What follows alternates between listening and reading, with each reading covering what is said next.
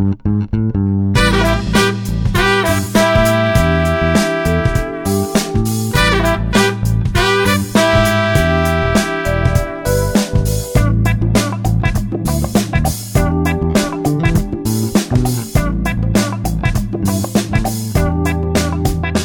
everyone, and welcome to the next Fratello podcast. I'm not sure what number it is, but it doesn't really matter because it's a special edition. Today, my name is Balázs Renczy. If you don't know me, if you don't know my voice, I hope you do. And I'm not alone. And this time I'm not here with Mike or RJ or anyone from the Fratello team, but we have a very special guest. And this is a very special episode, hopefully the first of many, where we are focusing on a brand and their history, some background information, and maybe we'll bring something new at the end of the episode. So make sure you stick with us. But without further ado, I'd like to introduce to you Singer Reimagined and the man, the myth, the legend behind Singer Reimagined, Marco Borracino. Marco, welcome to the podcast. Hi, Balázs. Great to be here with you and with your listeners, and thank you for your sweet words. My pleasure. I'm really happy to be here and to have this chance to share a bit of the inspiration and the story behind the brand, and we have some new thing to share with everybody as well. So just stay tuned. Absolutely. Marco, we've met quite a few times already, and I kind of followed the brand from the very, very first models up until now. And I think the last time we saw each other was during Dubai Watch Week, which was back in November 2019. So just, almost a year ago, actually. Wow. Different times, nice weather, no corona. And that was, and obviously 2020 was a bit different for everybody, right? It's not how I guess any of us imagined the year would be. But that time when we were talking in Dubai, we kind of went back into your past and your childhood, because I think it's very interesting to talk a bit about the people behind the brand, especially when we talk about auto luxury brands like Singer, right? Because a lot of people associate you and your face, and obviously Rob and Singer with Singer Reimagined, but because we have this combination of the person and the brand. Would it be possible for you to give us a bit of a rundown on your background? So, starting about your childhood and where you grew up, because I know design is something that's always been in your life. So why don't you talk a bit about that? Yeah, definitely, with pleasure. I'm Italian. Maybe my name can unveil it already. But I'm Italian. I was born in Milan, in the north of Italy, almost 46 years ago. So my story is getting longer and longer every year. But I was born in a family where since my very early age, I was within art and design, because of my parents and my grandparents' passion for design items and furniture and cars, by the way. So I grown up with my grandfather that was used to work in a bank, but his passion was painting. And he was someone that today we would define a geek, probably. He was the one buying all the new colorful stuff that you can imagine in the 60s and the 70s came on the market. Telephone, television, radios. And I've been lucky enough to inherit all of these objects from his house, and I kept developing this passion for vintage objects. And on the other side, my father was a guy working in the car industry, and he transferred to me the passion for engine, for cars, for sports car, and that's what actually built in my early years my passion for the universe of design in general. Then, growing up, I made my studies in Milan, and as you probably know, Milan is a city where you can see a lot of fashion, a lot of design, a lot of nice and interesting things going on in terms of exhibition. And so I've been always within this atmosphere, within this universe. And I did my studies in Milan, and I was among the first getting into the industrial design faculty at the University of Milan, at the Politecnico di Milano. And it was when I get into the school, I really wanted to become a car designer, actually. And then I realized that design is a much wider universe, and I got trapped in different designing different items since the very early years of my academic path. And in the end, I realized that eventually car design was not exactly what I wanted to do, because the design process in car design is really fragmented normally when you work for a big brand. So you very often obliged to design just a little detail of a car instead of the full car. That was my dream, actually. So I started designing accessories and furniture and many things. One of the first projects I did was a cell phone, and then I moved to packaging. Then which company did you design the cell phone for? It was an Italian. It was an Italian company, Italtel. I don't think they exist anymore. I hope it was not my fault. Probably not. Anyway, at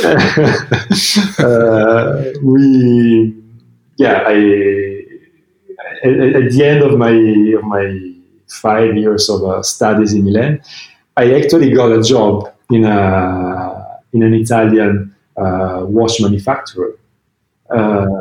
They were among the first back in the late 90s to offer design services to brands, to clients. So we actually set up, me, one engineer and one commercial guy, we set up a design studio that was in a way the midpoint between the client and the production that the company used to own in Italy and already in Hong Kong. And voila, that was the place where I actually discovered my passion for watches, and my watch career started probably at that point. I spent few years working with them, designing probably 3-4 watches a week, and it was very intense. And we were among the first to offer like 3D printing back in the 90s. Was quite, we were really ahead in terms of technologies. But that was the experience that actually opened to me the door to then more serious watchmaking, because despite the fact that I left the company because I was getting bored of watches, after a few months, I got hired from Panerai. That back in time was early 2000. They were in the process to become a really very strong brand, and they hired me as their first designer because they didn't have any designer in house at that point. So you were one of the first designers at Panerai. Actually, the first. Then, oh wow. Yeah. And towards the end of the 2000s, like 2000, I think 7, 6, 7, 8, Panerai was like the hottest commodity when one of the hottest commodities when it came to watches. Like I remember at that time, the forums and everybody was wearing a Panerai or one of those knockoffs, the Marina Militare knockoffs from China in 2005, 6, 7, 8, 9. I mean, there were, I think many of the guys at Fratello back in the day, as RJ also talked about this, and Mike also, that they all had and still have, some of them, I think, Panerais, because that was the thing back in the day. So it was it must have been amazing to see that success within the company. Yeah, I mean, it was an incredible experience, and it was actually the only brand that I wanted to work for back in the day, and it was the brand that brought me back to watch design. Of course, the experience with the former CEO of Panerai, with Mr. Bonatti, was amazing. It was really great. This guy was a tough guy, but somebody that was really. He did know where he wanted to go, and he really had a clear idea of where he wanted to position the brand. And we had very tough discussion about products, because of course a designer wants always to bring something more, to innovate, and it was a very, very strong guard of the heritage of the brand. But little by little, we were able to introduce new things, and it was really an amazing time. Still today, most of the people at Panerai are very close friends of mine. But after a little while, at the end of 2008, I decided that for me was the experience that I had at Panerai was enough. At that point, I used to run the design department for the brand, but I decided to move on and to change completely. And I left Milan, I left Panerai, and I moved to Geneva. And I was probably crazy, or I don't know. I was annoyed by watches once more, and I decided to change completely the universe where I wanted to develop my career, and I joined a huge multinational company with a very high position, whatever, and after 2 weeks there, I realized I was missing watches like hell. I mean, if you move to Geneva and you don't want to know about watches, then you probably went to the wrong city, right? Because it's like everywhere. It's like everywhere. For those of you who are listening to the podcast, you've never been to Geneva.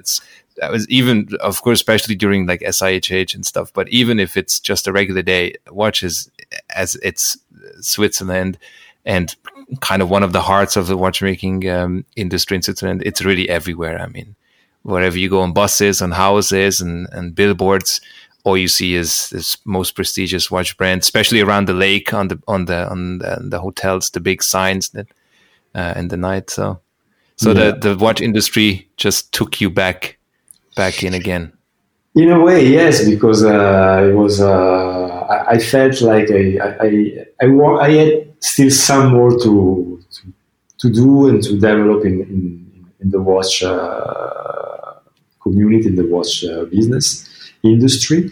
So I decided, despite a big fight with the family, with my girlfriend back in time, I decided to resign from dream position in the big multinational company, and to set my own design studio by my own in Geneva. At the time I didn't speak French at all, so it was a kind of a. But the exact day I decided to open my own design studio, I dropped some email to some of my friends, and 3 days later I got the first appointment with the CEO of a very cool brand in Dresden that I cannot name, and watch brand.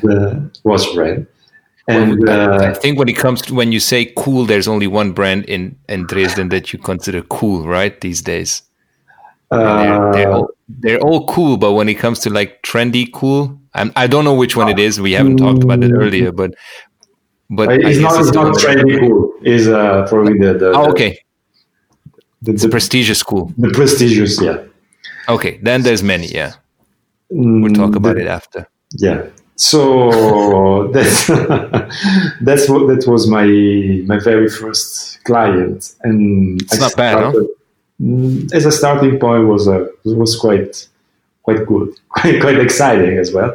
And did you focus on watches alone at that time, or was it a design studio for everything? It just so happened that I started with watches, and then I always liked actually to design any kind of thing. And from 2009 to 2017, when we launched Singer, I actually been working on a huge variety of objects, of products. Watches being always probably the biggest part of my time in terms of working time, and I've been developing watch design for several brands during 9 years by myself, collaborating with brands, mainly iWatch making brands, and it was cool. Honestly, it was nice. You're the boss of yourself. You deal directly with your clients. It was really interesting. And by the way, when I started my own business by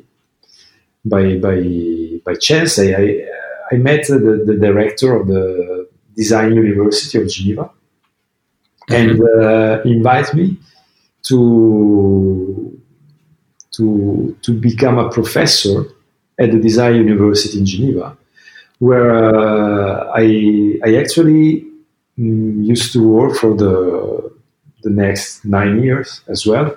I left when I launched Singer, and after a couple of years, we realized that there was no watch design teaching in Switzerland at the university level.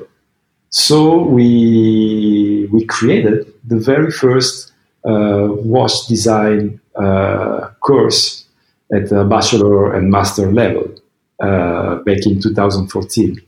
That was before that everything was done by the brand, right, in-house.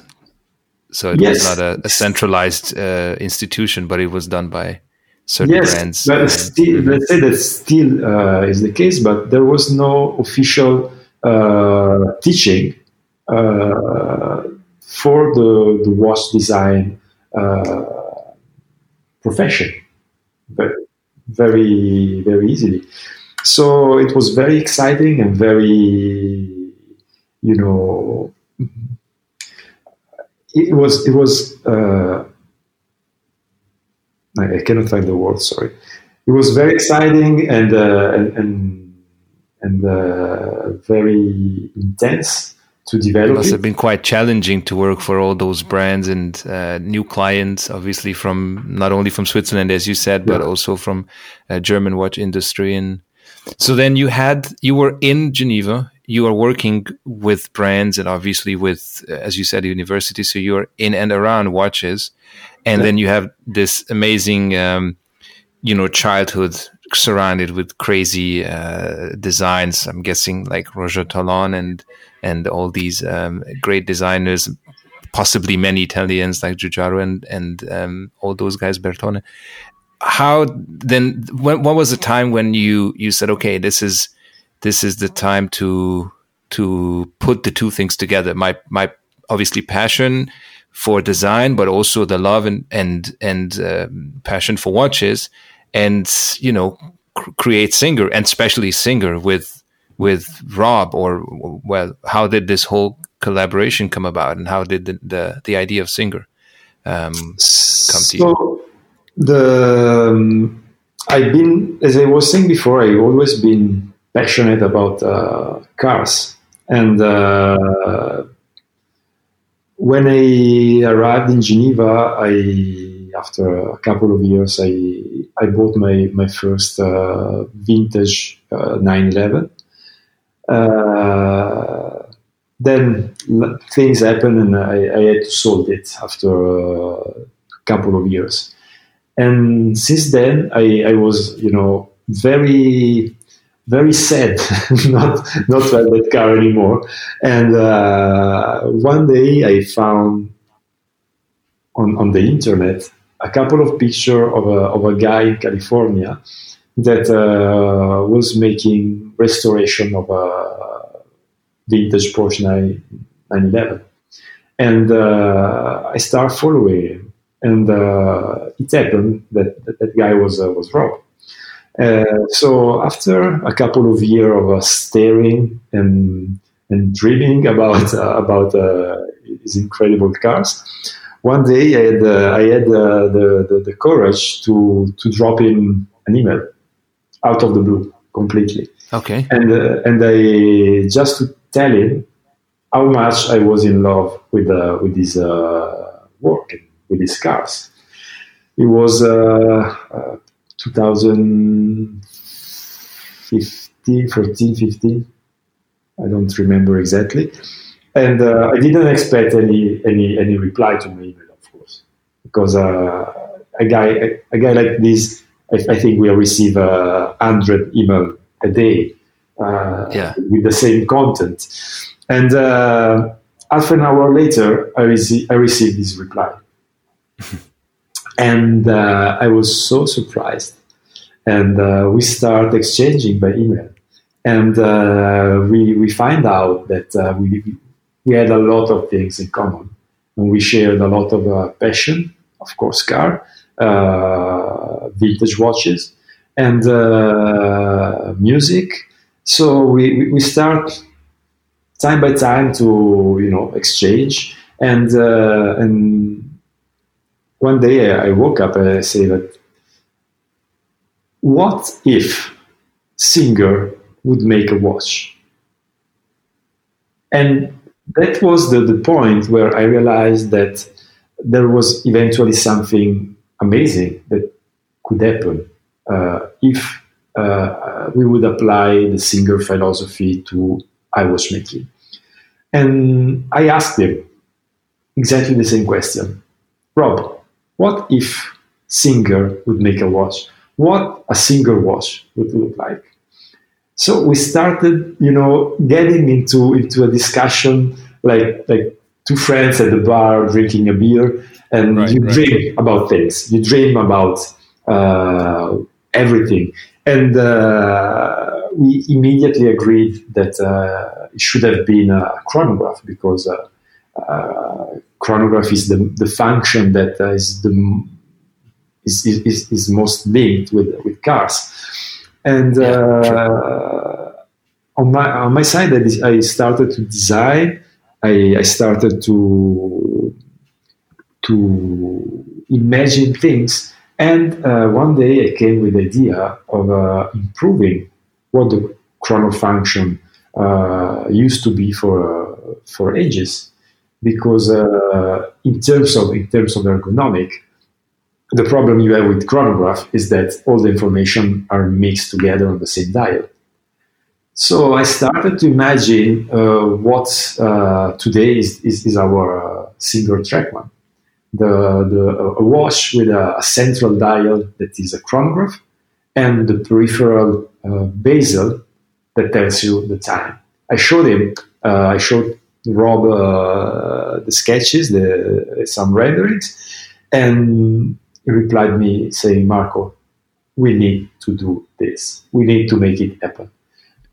And I mean, if for those of the guys who are listening and who don't know who Rob is, obviously we're talking about Rob Dickinson, who himself is kind of a Renaissance man, right? Because he was born in Britain. He lives in Burbank. At least the factory is in Burbank now, or the garage. He was a musician. Now he's a car builder. So he's this. I think just like you, he's been around. He did many things, probably out of passion and love, and he's just good at what he's doing. He was good at what he was doing, and also with the cars. I mean, their concept of a Singer Porsche is legendary. Some people say, purists say, okay, that's not really cool what they're doing because they're changing the car, but others say this is just revolutionary how they are changing it, but improving. And I think in this case, this his whole, the way he's looking at things and life, and as I said, how the projects and the things he does is just pure passion, just met perfectly or matched perfectly with your personality. And it's just amazing how the two of you could resonate, especially that you're there in Italian in Switzerland, and he's a British guy living in America, emailing, and then boom, all of a sudden, it turns out that you guys have so many things in common, so much so that you're actually starting, at least at this point, designing a watch together. Yeah, absolutely. And what was really exciting me about the Singer philosophy that he was applying to car is that they didn't change the line. They didn't exaggerate the style of the car. They how can you say it? They created tributes. They love so much the Porsche 911 that they wanted to create the most perfect Porsche 911 using most of the original parts and improving it in a way that even though it looks like a vintage car, you can drive it as a modern one. Exactly. And when I say modern, I don't mean with a lot of technology on board. Modern in terms of reliability, in terms of over speed, acceleration, and driving experience. But the car is raw like a rally car. Yeah. So the look is amazing. Yeah, the look is amazing because they probably distilled the essence of the Porsche 911 and took the best part of a few generations together. So if we change the word Porsche into what you just said to chronographs, then this is what Singer was for you. Exactly. I wanted to pay a tribute to chronograph, improving the performances and the ergonomic of what people know since ages, and making it more, I would say, accessible in terms of the way you read information. Mm-hmm. And of course, I hope so. But the point back in time was that designing something is probably the most fun part of all the story. But then you need to make it happen if you want to succeed. And I knew that, technically speaking, it was possible to create such a watch and such a movement. But in reality, I didn't have nobody in my pocket or in the drawer that was actually willing to produce such a movement. So it's a very complicated movement, right? I mean, it's not just a few words about. I mean, the movement, the caliber inside is not a module. It's not a based on a an off-the-shelf caliber. It's designed from the ground up to serve the purpose of the watch. So there was nobody in Switzerland that was even keen to listen to me, that I was asking around to create a new chronograph. Because, as you probably know, the chronograph is actually one of the most complicated movements you can ever develop. Way more complicated than a tourbillon. Mainly when you come to complication like the one we developed, because you need to imagine completely the architecture and of the movement itself. So it's not just a matter of changing the size of the counter or displacing a counter or whatever. It's a matter of reimagining deeply from the ground the idea itself of a chronographic movement. And I was starting to think that we would never be able to do it, because no watchmaker back in time was keen to work for this, because it was a titanic venture, and the cost to make it was huge, because you can imagine we're talking about a lot of money, a lot of years of development to make it happen. And as I was telling you, as we know, the watch industry is not really the most, and it's not known for being the most flexible and jumping into new things immediately type of industry. So you really need to prove your point by creating something amazing and something useful and something that people want before they realize, oh yeah, true, that's really something. And by that point, maybe they're already late. So it must have been a tremendous effort and persuasion for you to find someone and tell them that yes, you can do this. You believe in this product.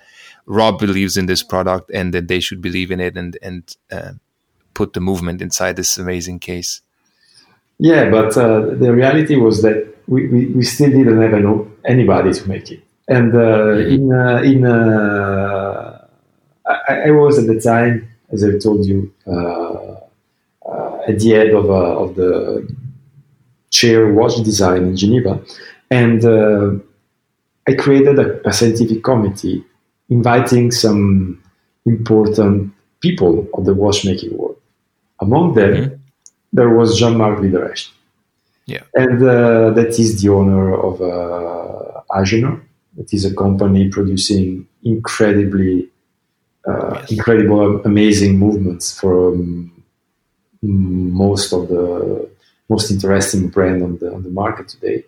And they're based in Geneva, so it's easy. They're based in Geneva, yeah. So one day I was having lunch with him, talking about other stuff, and in the discussion, I told him that I was working on a project, but I was not. I didn't even thought back in time to work with him, because for me it was a level that was not even reachable, because I knew he won I don't know how many GPHG and whatever. I was not. Yeah. I was too humble to ask him, actually. So in the discussion, I told him about I was working on this project, and that was going to be a central chronograph. And he looked at me, asked me more detail. So I went on and I explained it more in detail. The thing I showed him a couple of sketches and a couple of renderings, and at that point he looked at me like angry, and he said, "Who told you about it?" And I say, "What you're talking about? Who told me about what?"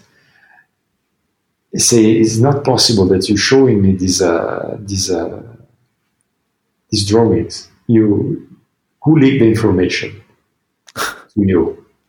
I say, "I still don't know what you're talking about, but Don't get stressed. I mean, we can discuss. He said, well, it's actually 7 years I'm working on a central chronograph movement, and nobody knows about it. How the hell you come with this design? So after a few explanations between us, we realized that we both had the same idea in two different places, in two different times, and we actually met right at the moment where we were looking for somebody to make this movement, and he was starting to think to offer this movement to some brand. So once again, you kind of found someone who's like with Rob, you just happened to stumble upon someone who just needed what you had, and he had what you needed. It's an amazing I don't even think it's coincidence anymore at this point. I think it's destiny, or it is for sure. It's definitely not coincidence.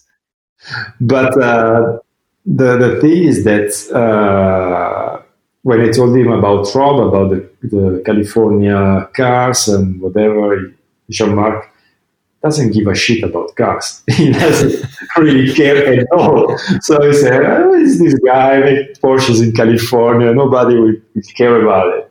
So I had to let Rob come into Geneva to meet him. We had a great day, all the three of us together, and at the end of the day, we decided to go ahead, the three of us. So we shook our hand, and we agreed that we would use his movement that still needed a lot of development back in 2015. So we realized after a few weeks that we actually weren't able to own the movement by ourselves, because the investment was too big. So we agreed with Jean-Marc to participate in the development, and as he was collaborating already with other brands, to let him offer the opportunity to jump into this development of the movement, and sharing the development cost among few brands, in order for each of us to be able to offer our own version of the movement.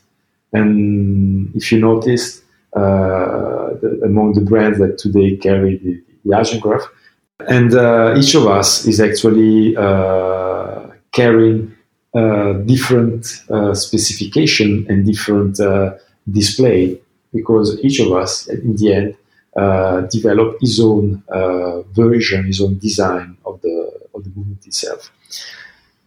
So yeah, that was a couple of years before launching Singer, and we spent the 2 years developing the movement, the design, and so on. And in June 2017, we were actually able to unveil the very first track one that eventually took the watch world unprepared to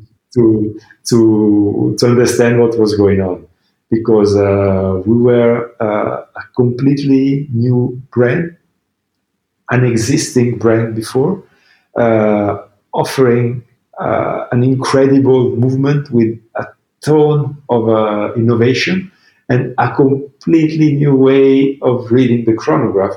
That is something that was never happened before. So, and I mean, the initial, then you kind of, the process was speeding up quite fast after the first track one came out, right? Yeah.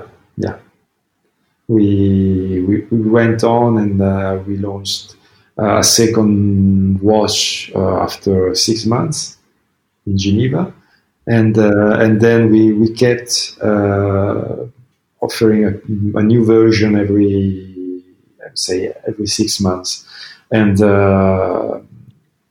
So yeah, things were quite quickly in the very beginning, and we got after 3 months of existence, we got the first two international prizes for innovation. And the year after, we got the chronograph prize at CR in Mexico, and 1 month later we won the GPAG, the chronograph category. So yeah, it was quite amazing actually, but yeah, it's still today it's difficult to explain to people how complicated is this movement and what the deep innovation that is carried in this watch. Yeah, absolutely. I mean, I think that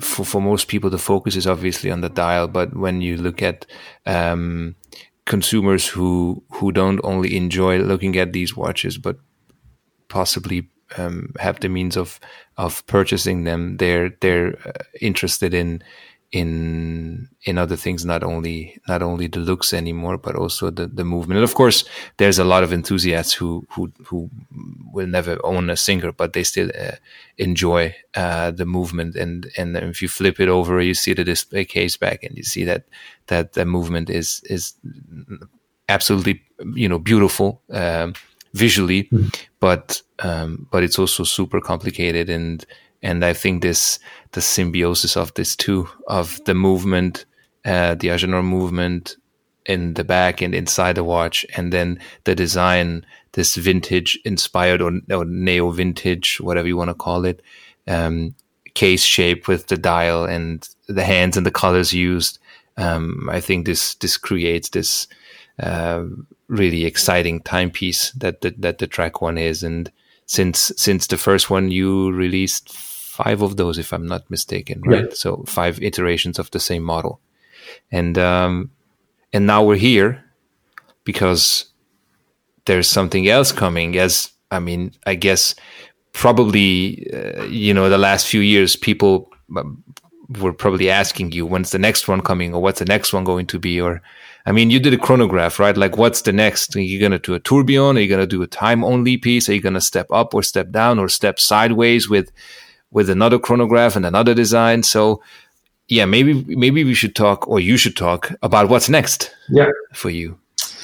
Yeah, it's a very exciting moment for me, because we are actually about to release our second watch, second model.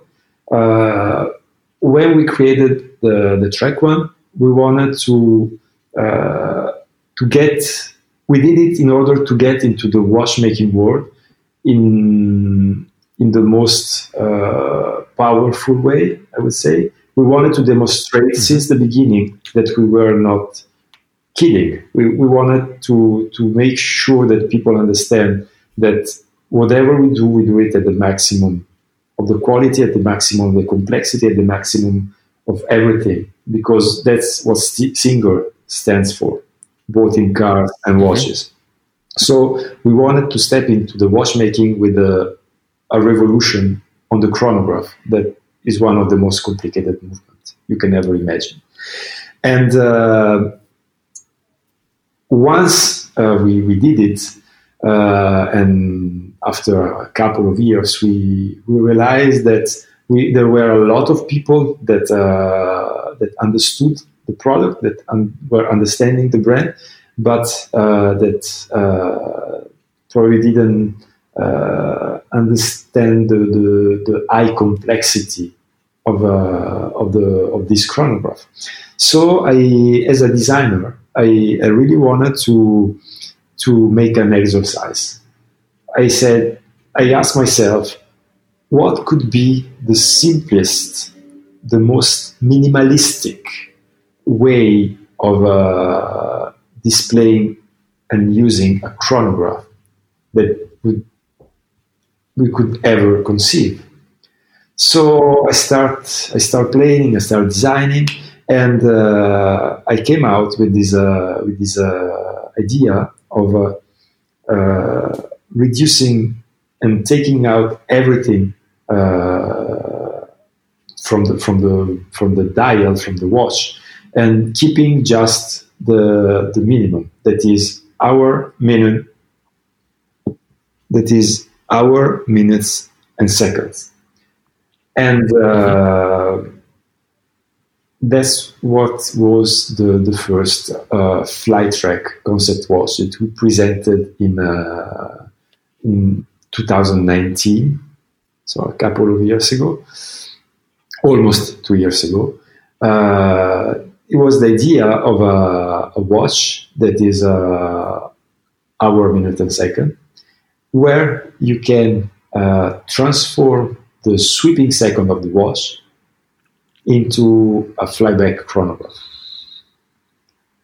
So the principle is that you need to you are able to use this central hand as a 1 minute chrono. That is actually 1 minute, the base of every chronographic scale you can find on any chronograph.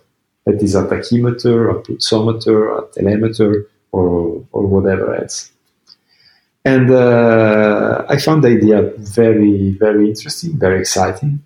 And since then, we developed the movement that goes with the same team that of Agenor that developed the Trek One a few years before.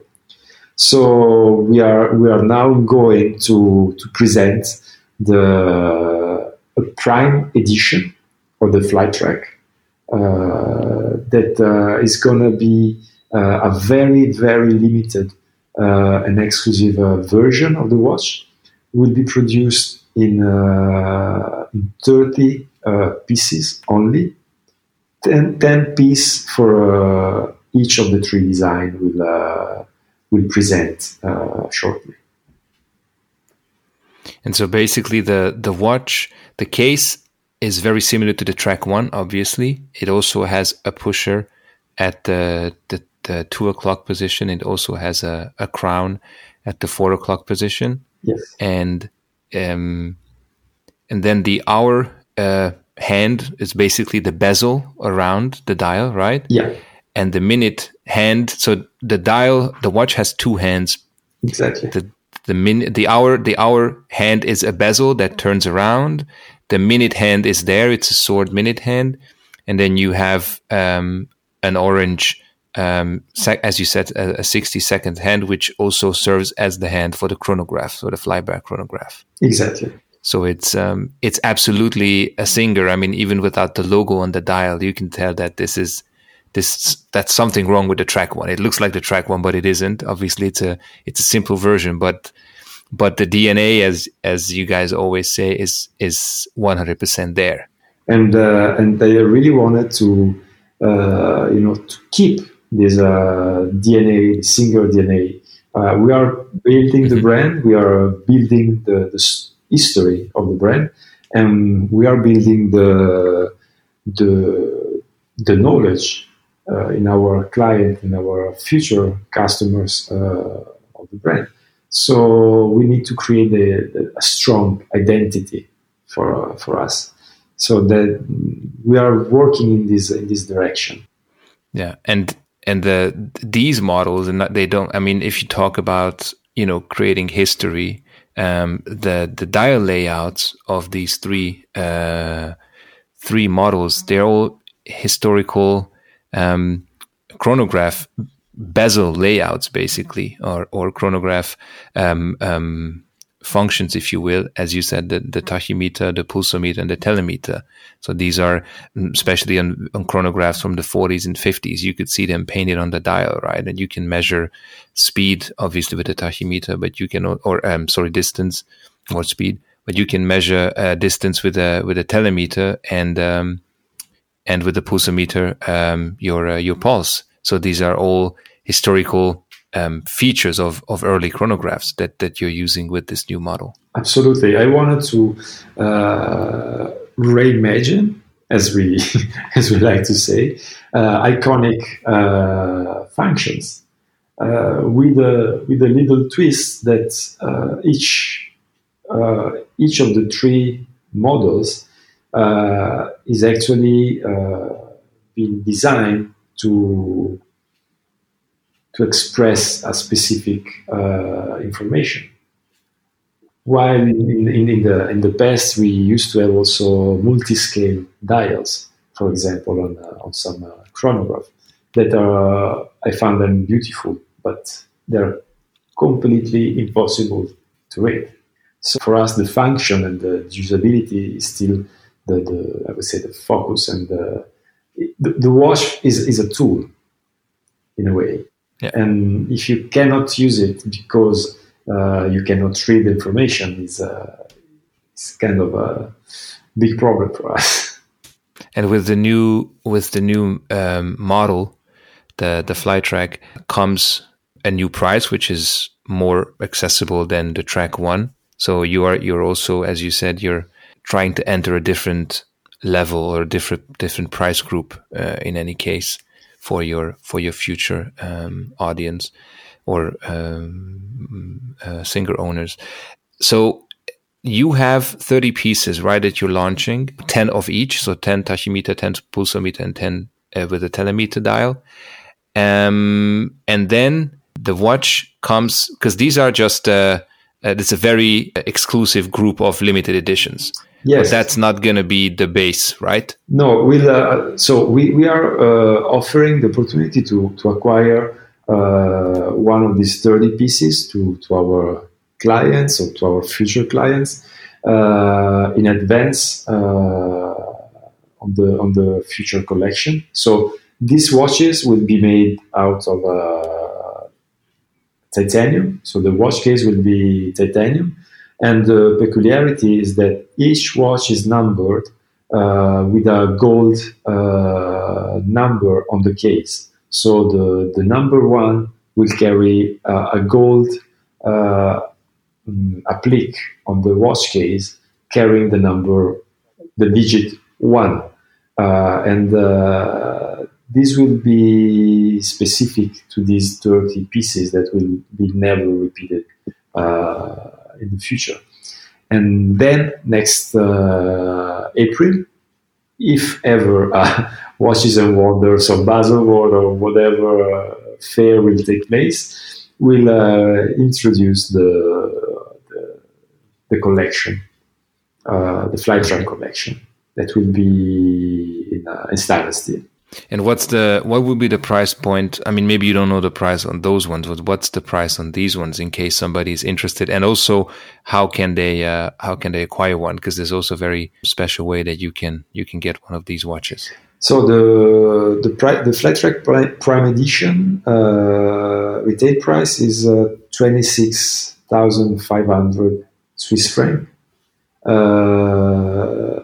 Is available on our via our website or at some of our retailers around the world, and the future Flytrack collection in stainless steel will start at 25,000. So that's a bit, quite a bit cheaper than the Track One, but obviously we're talking about maybe not an entry level Singer, but definitely a different level than the Track One was. But these, the show notes in the podcast will have the link where the listeners can check out the watches, and they're all pretty cool. I don't know which one's my favorite. Probably I don't know, maybe the tachymeter. I'm not sure. They're all quite interesting, and I'm really 100% positive that it's going to be a success. These ones as well as the new ones. I mean, if they're just going to be half as successful as the Track One was, then I think you're already okay. But that's not what we're aiming for, right? We're aiming for crazy success. Let's say that with the Flytrack, we aim to get a bit larger audience, right? Via the price that is a bit more attractive, and complication that is definitely more understandable, more easy to access than the Trek 1. Yeah, and it's a complication, I guess, that, I mean, you can use the chronograph in any watch, but when you really want to read, and as you said, in most of the things we measure happens within 60 seconds. So if you want to read that, then there's no easier way to do it than on a watch that actually focuses on that, and basically missing or you eliminated every other feature that in this case could be disturbing for the user. Marco, we aimed for 30 minutes.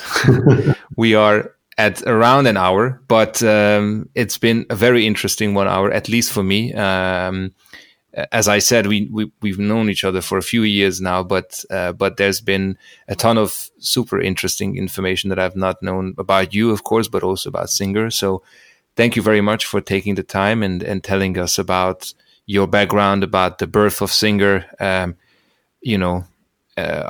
Rob, and the new watch. Hopefully we can continue this, or maybe we can persuade Rob to have a call with us and talk to us about his side of the story, because I think his story is, as I said, just as interesting as yours. Absolutely. How he ended up in Burbank, California from the UK. But yeah, I mean, it's been really great. Thanks a lot for taking the time and really telling us about your past and about your childhood. And there are so many questions I would like to ask, but we're running out of time. Maybe next time we can talk about vintage watches, because I think one time we talked, I told you we should go and check out your vintage collection. We talked a bit about vintage Omegas and other watches that may or may not have served as inspiration for this model. And much success with the new watch, much success with the company. And for everybody, if you'd like to follow Singer, you can follow them on Instagram on Singer Reimagined, or you can visit the website on singerreimagined.com and you can check out the brand. You can see Marco, you can see Rob, read the story, check out the collection. In any case, thanks for listening. My name is Balázs Ferenci. You can find me on Instagram at FerenciBaj at FerenciBaj, and follow us on Fratello. Make sure to check our latest podcast episodes. They're coming pretty often, hopefully every 2 weeks or so. And Marco, thanks again for joining us, and hope to talk to you soon. Thank you again, and thank you for everybody for listening. It was a pleasure. Thanks. Bye-bye. Bye.